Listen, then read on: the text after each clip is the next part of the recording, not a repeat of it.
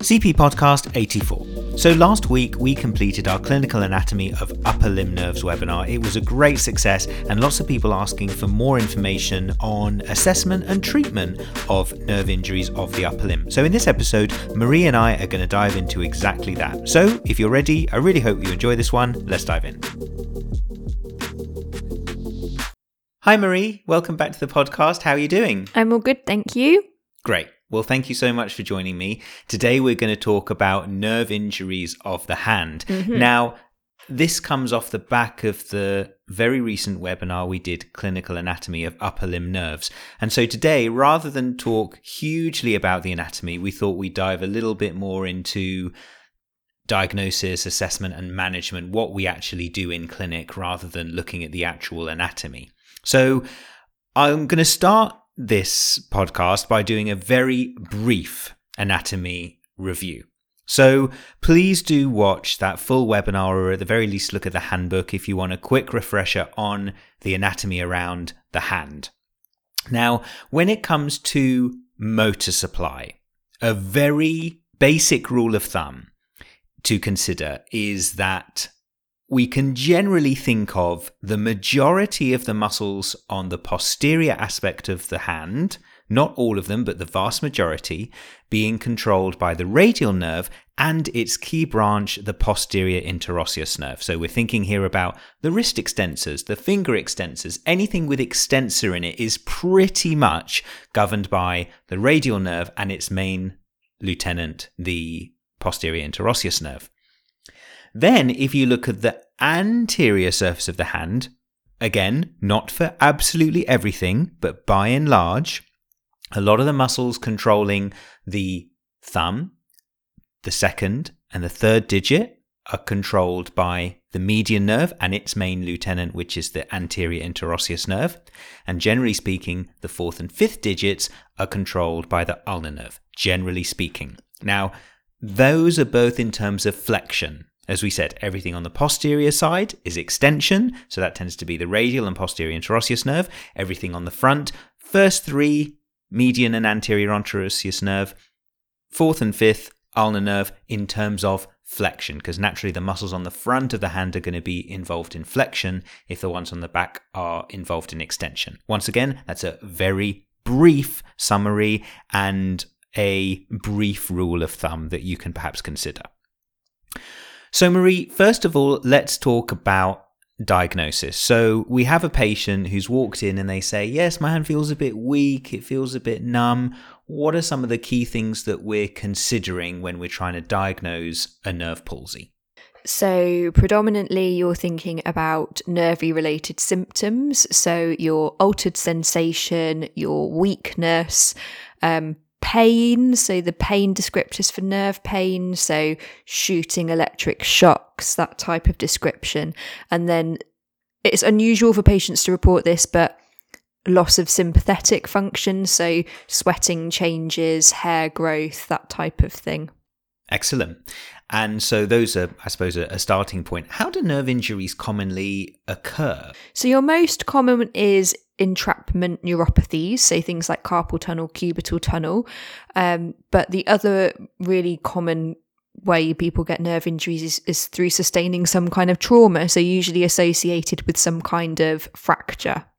Okay, and the extent that that fracture disrupts the nerve supply because the nerves get injured in that fracture. Yeah, absolutely. And I'm sure that in your webinar you went through all the anatomy and you can see how closely intertwined nerves are around various bony landmarks. So for example, the radial nerve sits snugly close to the humerus and spirals round it. If you have a humeral shaft fracture, there's a very high likelihood that that radial nerve may get injured with that. So particularly in the upper limb, your main culprits for nerve injuries are entrapment neuropathies or as a result of trauma, usually fractures, but obviously you can have brachial plexus injuries, but that's slightly different to what we're talking about today.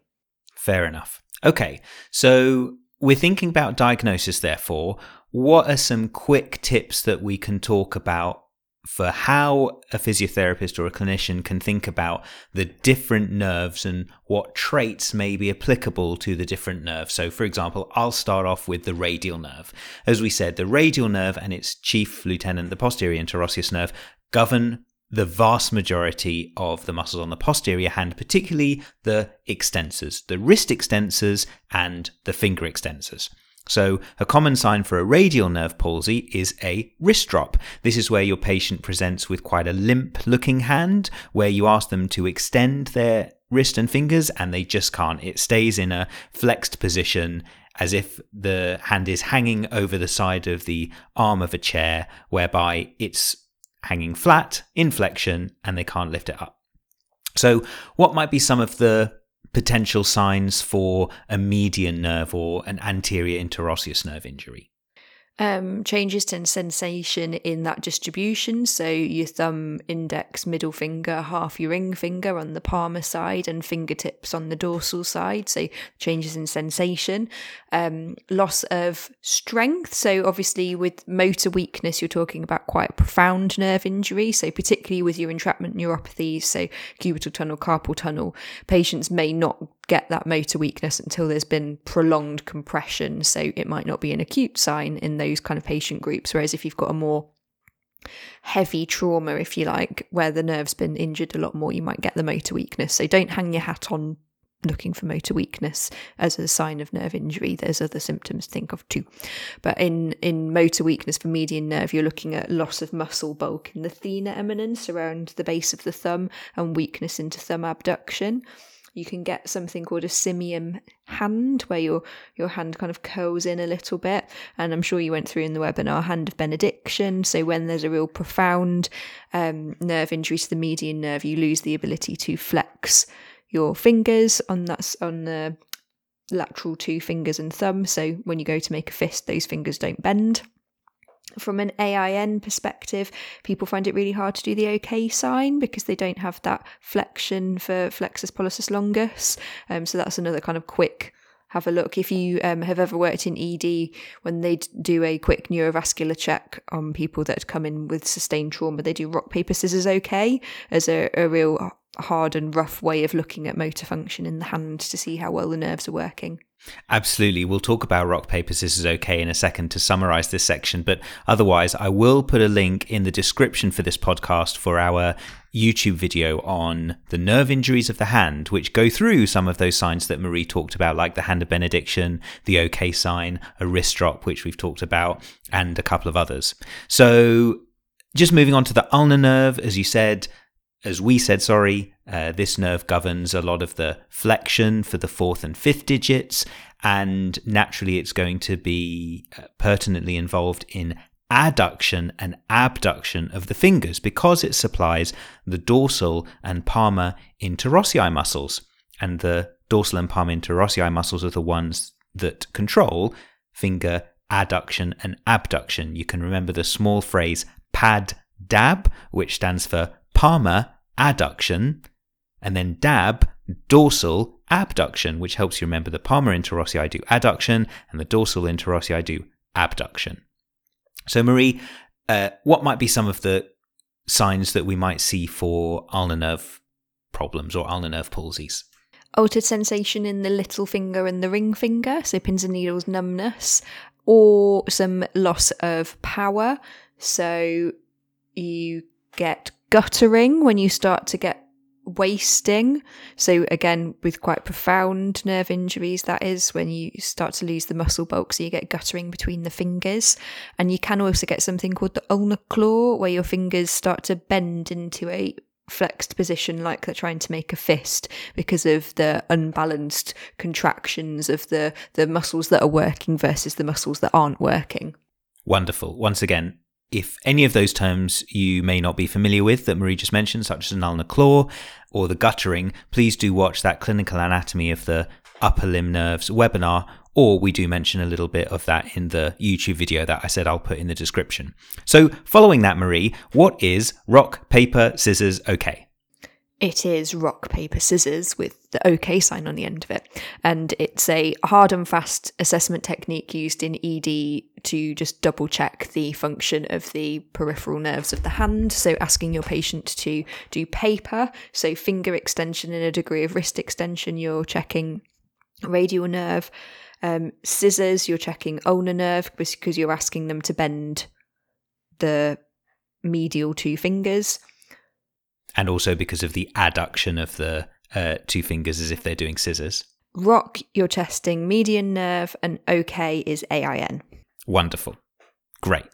Okay, so having moved on from that, the next things we're going to talk about is what we will do in physiotherapy, how we assess and how we treat. And when we say assess, we're not talking about diagnosis because we've just covered that. We're talking a little bit more about an objective assessment looking at impairments. So, Marie, how might you analyse these patients in terms of their objective assessment, thinking away from diagnosis? I'm just going to go back a little bit to diagnosis just briefly, if that's all right, Khaled. So I think, and it feeds into the assessment part here, I think it depends on how the patient is coming to you. So if you're working somewhere where this patient's been seen in fracture clinic, they've had a humeral shaft fracture, they know they've got a radial nerve injury, and they're sending them around to physio in the knowledge they've got a radial nerve injury, that's very different to how I would approach someone who's self-referred themselves to me, who's presented with a profound wrist drop. So we've got the same issue. The radial nerve injury from the humeral shaft fracture has got a wrist drop referred to physio versus the self-referral who's got a profound wrist drop. Your approach is going to be very different because the patient that's seen orthopaedics is being monitored by a medical professional and potentially they're getting advice from a peripheral nerve injury unit, or you have one on site that they have been seen, is a very different assessment and management to someone who's got a wrist drop and we don't know why. Excellent. Similar theories can be pushed to the median and ulnar nerve as well. Obviously, it's most common in kind of primary care for those patients presenting with median or ulnar nerve injury kind of presentation to be coming from an entrapment neuropathy like a carpal tunnel, cubital tunnel. But if they've got really profound wasting and motor loss, that patient needs to be referred on urgently to an appropriately trained medical practitioner. So that should be an orthopaedic consultant or a peripheral nerve injury specialist. So that is your bare starting point before you even delve into how you're assessing them functionally and treating them.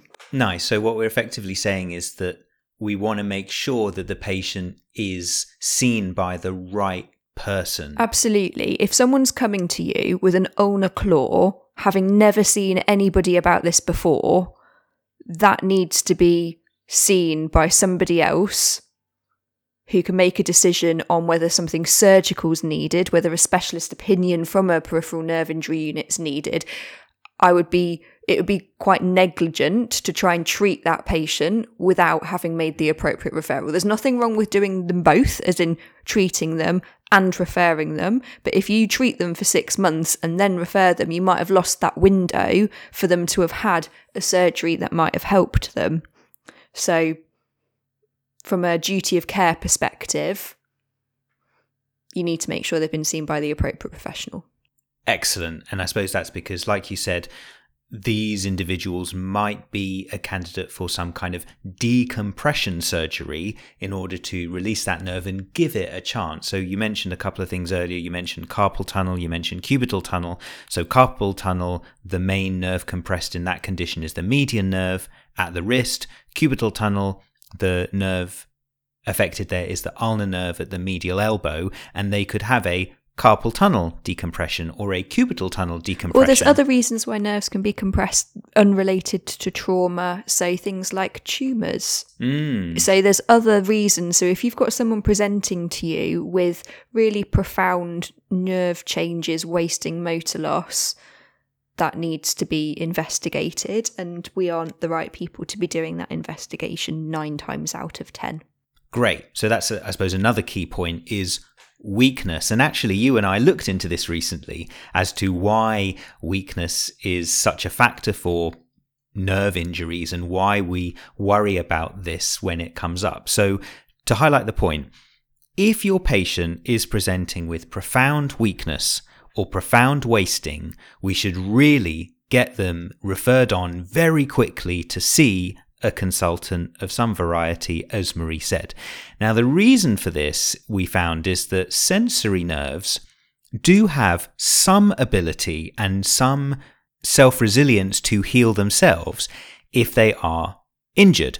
However, motor neurons do not have the same self-resilience, and we can see from studies that when a motor neuron is sufficiently compressed or doesn't get the innervation it needs for a period of around 18 to 24 months, the motor neurons can actually die off. And therefore, it's super important for us to refer on, because if we don't, it could be that that patient loses motor function altogether because of that time delay, which is what you were saying earlier, that we can't treat these patients for 6 months, sit on them for 6 months and then refer on, because it might be too late.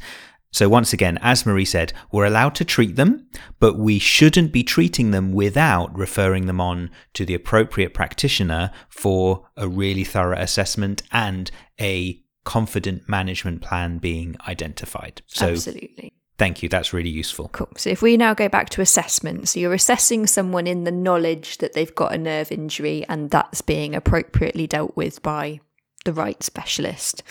So for me, I think I look at I do some baseline stuff. So I will look at sensation, because I want to know, is it 0% that they can feel? Is it 10%?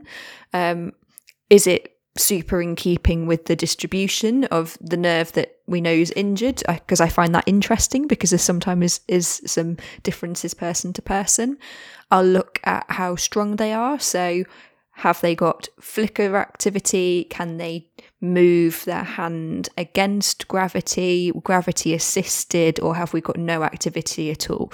All of those kind of markers of sensation, percentage of what they can feel and what they can manage motor function wise, as well as giving you an idea about what you're going to do for treatment. It also helps you from a monitoring improvement perspective, because we know nerves recover really, really slowly. So, average nerve injury, a year to 18 months, sometimes beyond that, sometimes never fully recovering. So you're in for a long haul. So I'm certainly not expecting that between session 1 and session 2 in a 2-week period that things have dramatically changed. However, you can monitor their progress. So if when you first saw them, they had no activity, so you were only doing passive range with them because that's all that they could tolerate, whereas now they are able to do stuff gravity assisted, that's progress. That's something really positive that you can show them. So that's why I would look at those from an assessment perspective. I'll also do some skin integrity checks, especially if it's someone that's completely numb, so making sure that they haven't got any cuts, bruises, injuries on the area of the limb. That applies to any nerve injury, because if they can't feel it, they're at a greater risk of potentially getting an infection, and obviously we don't want that turning into anything nasty like osteomyelitis or something really serious in that kind of vein. So I'll always do a good look at that too. Great, fantastic. You mentioned obviously against gravity, flicker. One of the key things that comes to mind there is the Oxford scale. Yeah. So using the Oxford scale for your motor grading, I suppose. Yeah, absolutely. So no activity, flicker of activity, gravity assisted, against gravity, and then against force is kind of what I have in my head of. And obviously sometimes, most often than not, with quite profound nerve injuries, you're talking about no activity at all, particularly if you've got someone with a wrist drop. That's going to be really difficult for them to have any kind of meaningful finger and wrist extension. Sure, super.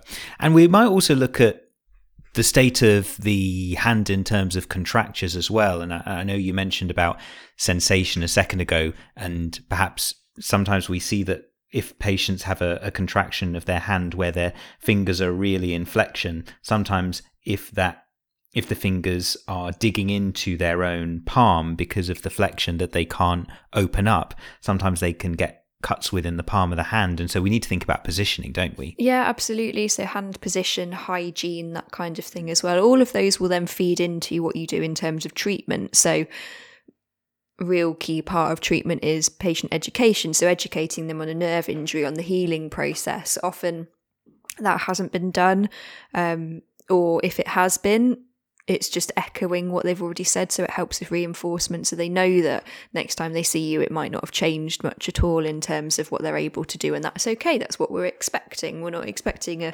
miracle turnaround. Protecting the limb, educating them on the fact that they need to be checking it regularly to make sure it's not been injured, there's no cuts, bruises, anything like that. Positioning, like you mentioned, so that might be things like bespoke splints, depending on what the injury is, to help maintain length within tendons and prevent contractures. Or it might be something like a Futura splint for wrist drop patients, or you can have more bespoke things and some really cool extension splints. If you're issuing that, the protecting the limb becomes even more important, because if you're getting them to wear a splint on a daily basis and they're numb, they might not be able to feel it digging in, so they need to check that really regularly. And then you're going to be thinking about the other aspects of the nerve injury, so the sensation and the motor power. So if they've got no activity, can we get them doing passive range of movement so that it maintains ROM at different joints? Getting them to really do imagination and imagery of trying to get their fingers to move, so you're kind of keeping that brain-body connection there.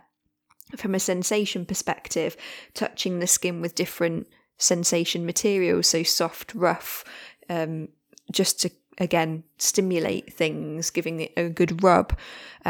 So all of those kind of things fall into the treatment there.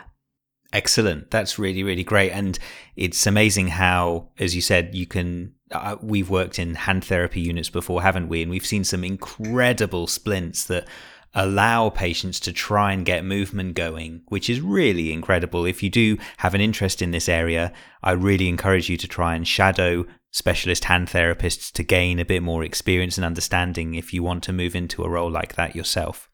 So that's really great. And ultimately, like you said, Marie, we also need to be constantly on the lookout for progression of wasting and things like that so that we can refer on.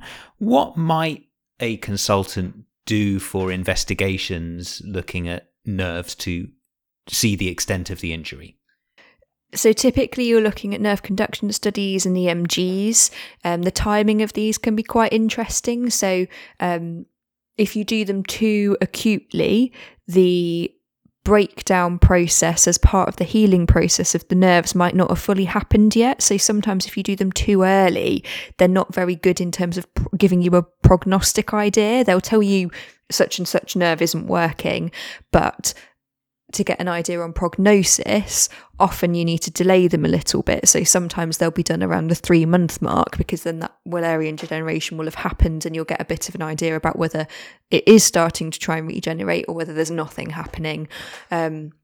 So they will consider doing nerve conduction studies, EMG studies at various time points to confirm a diagnosis, but also to look from a prognosis perspective.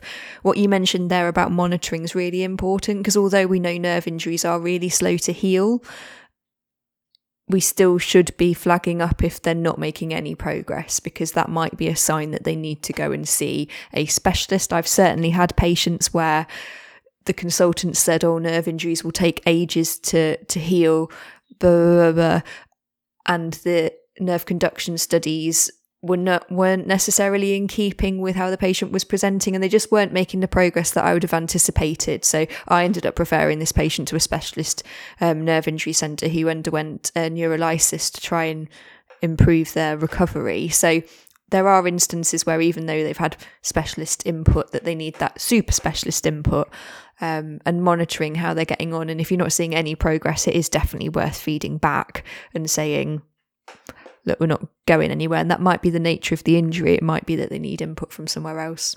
And it might be that changes the management plan from the consultant's perspective. It might be that they're thinking, all right, well, let's try some therapy and see what happens. But then if they get that feedback from someone like yourself that there is really no progress, that might be the stimulus to suggest, right, maybe we should operate here. Yeah, absolutely. It might be that they kind of discharge them to physio care in the knowledge that if they're not making any progress, that you'll get back in touch with them. And if you get back in touch with them at the 6-month mark and they still haven't made any inroads, that's still enough window of opportunity to then get them off to a nerve specialist to talk about, for them to have an assessment to see whether anything more invasive would be useful.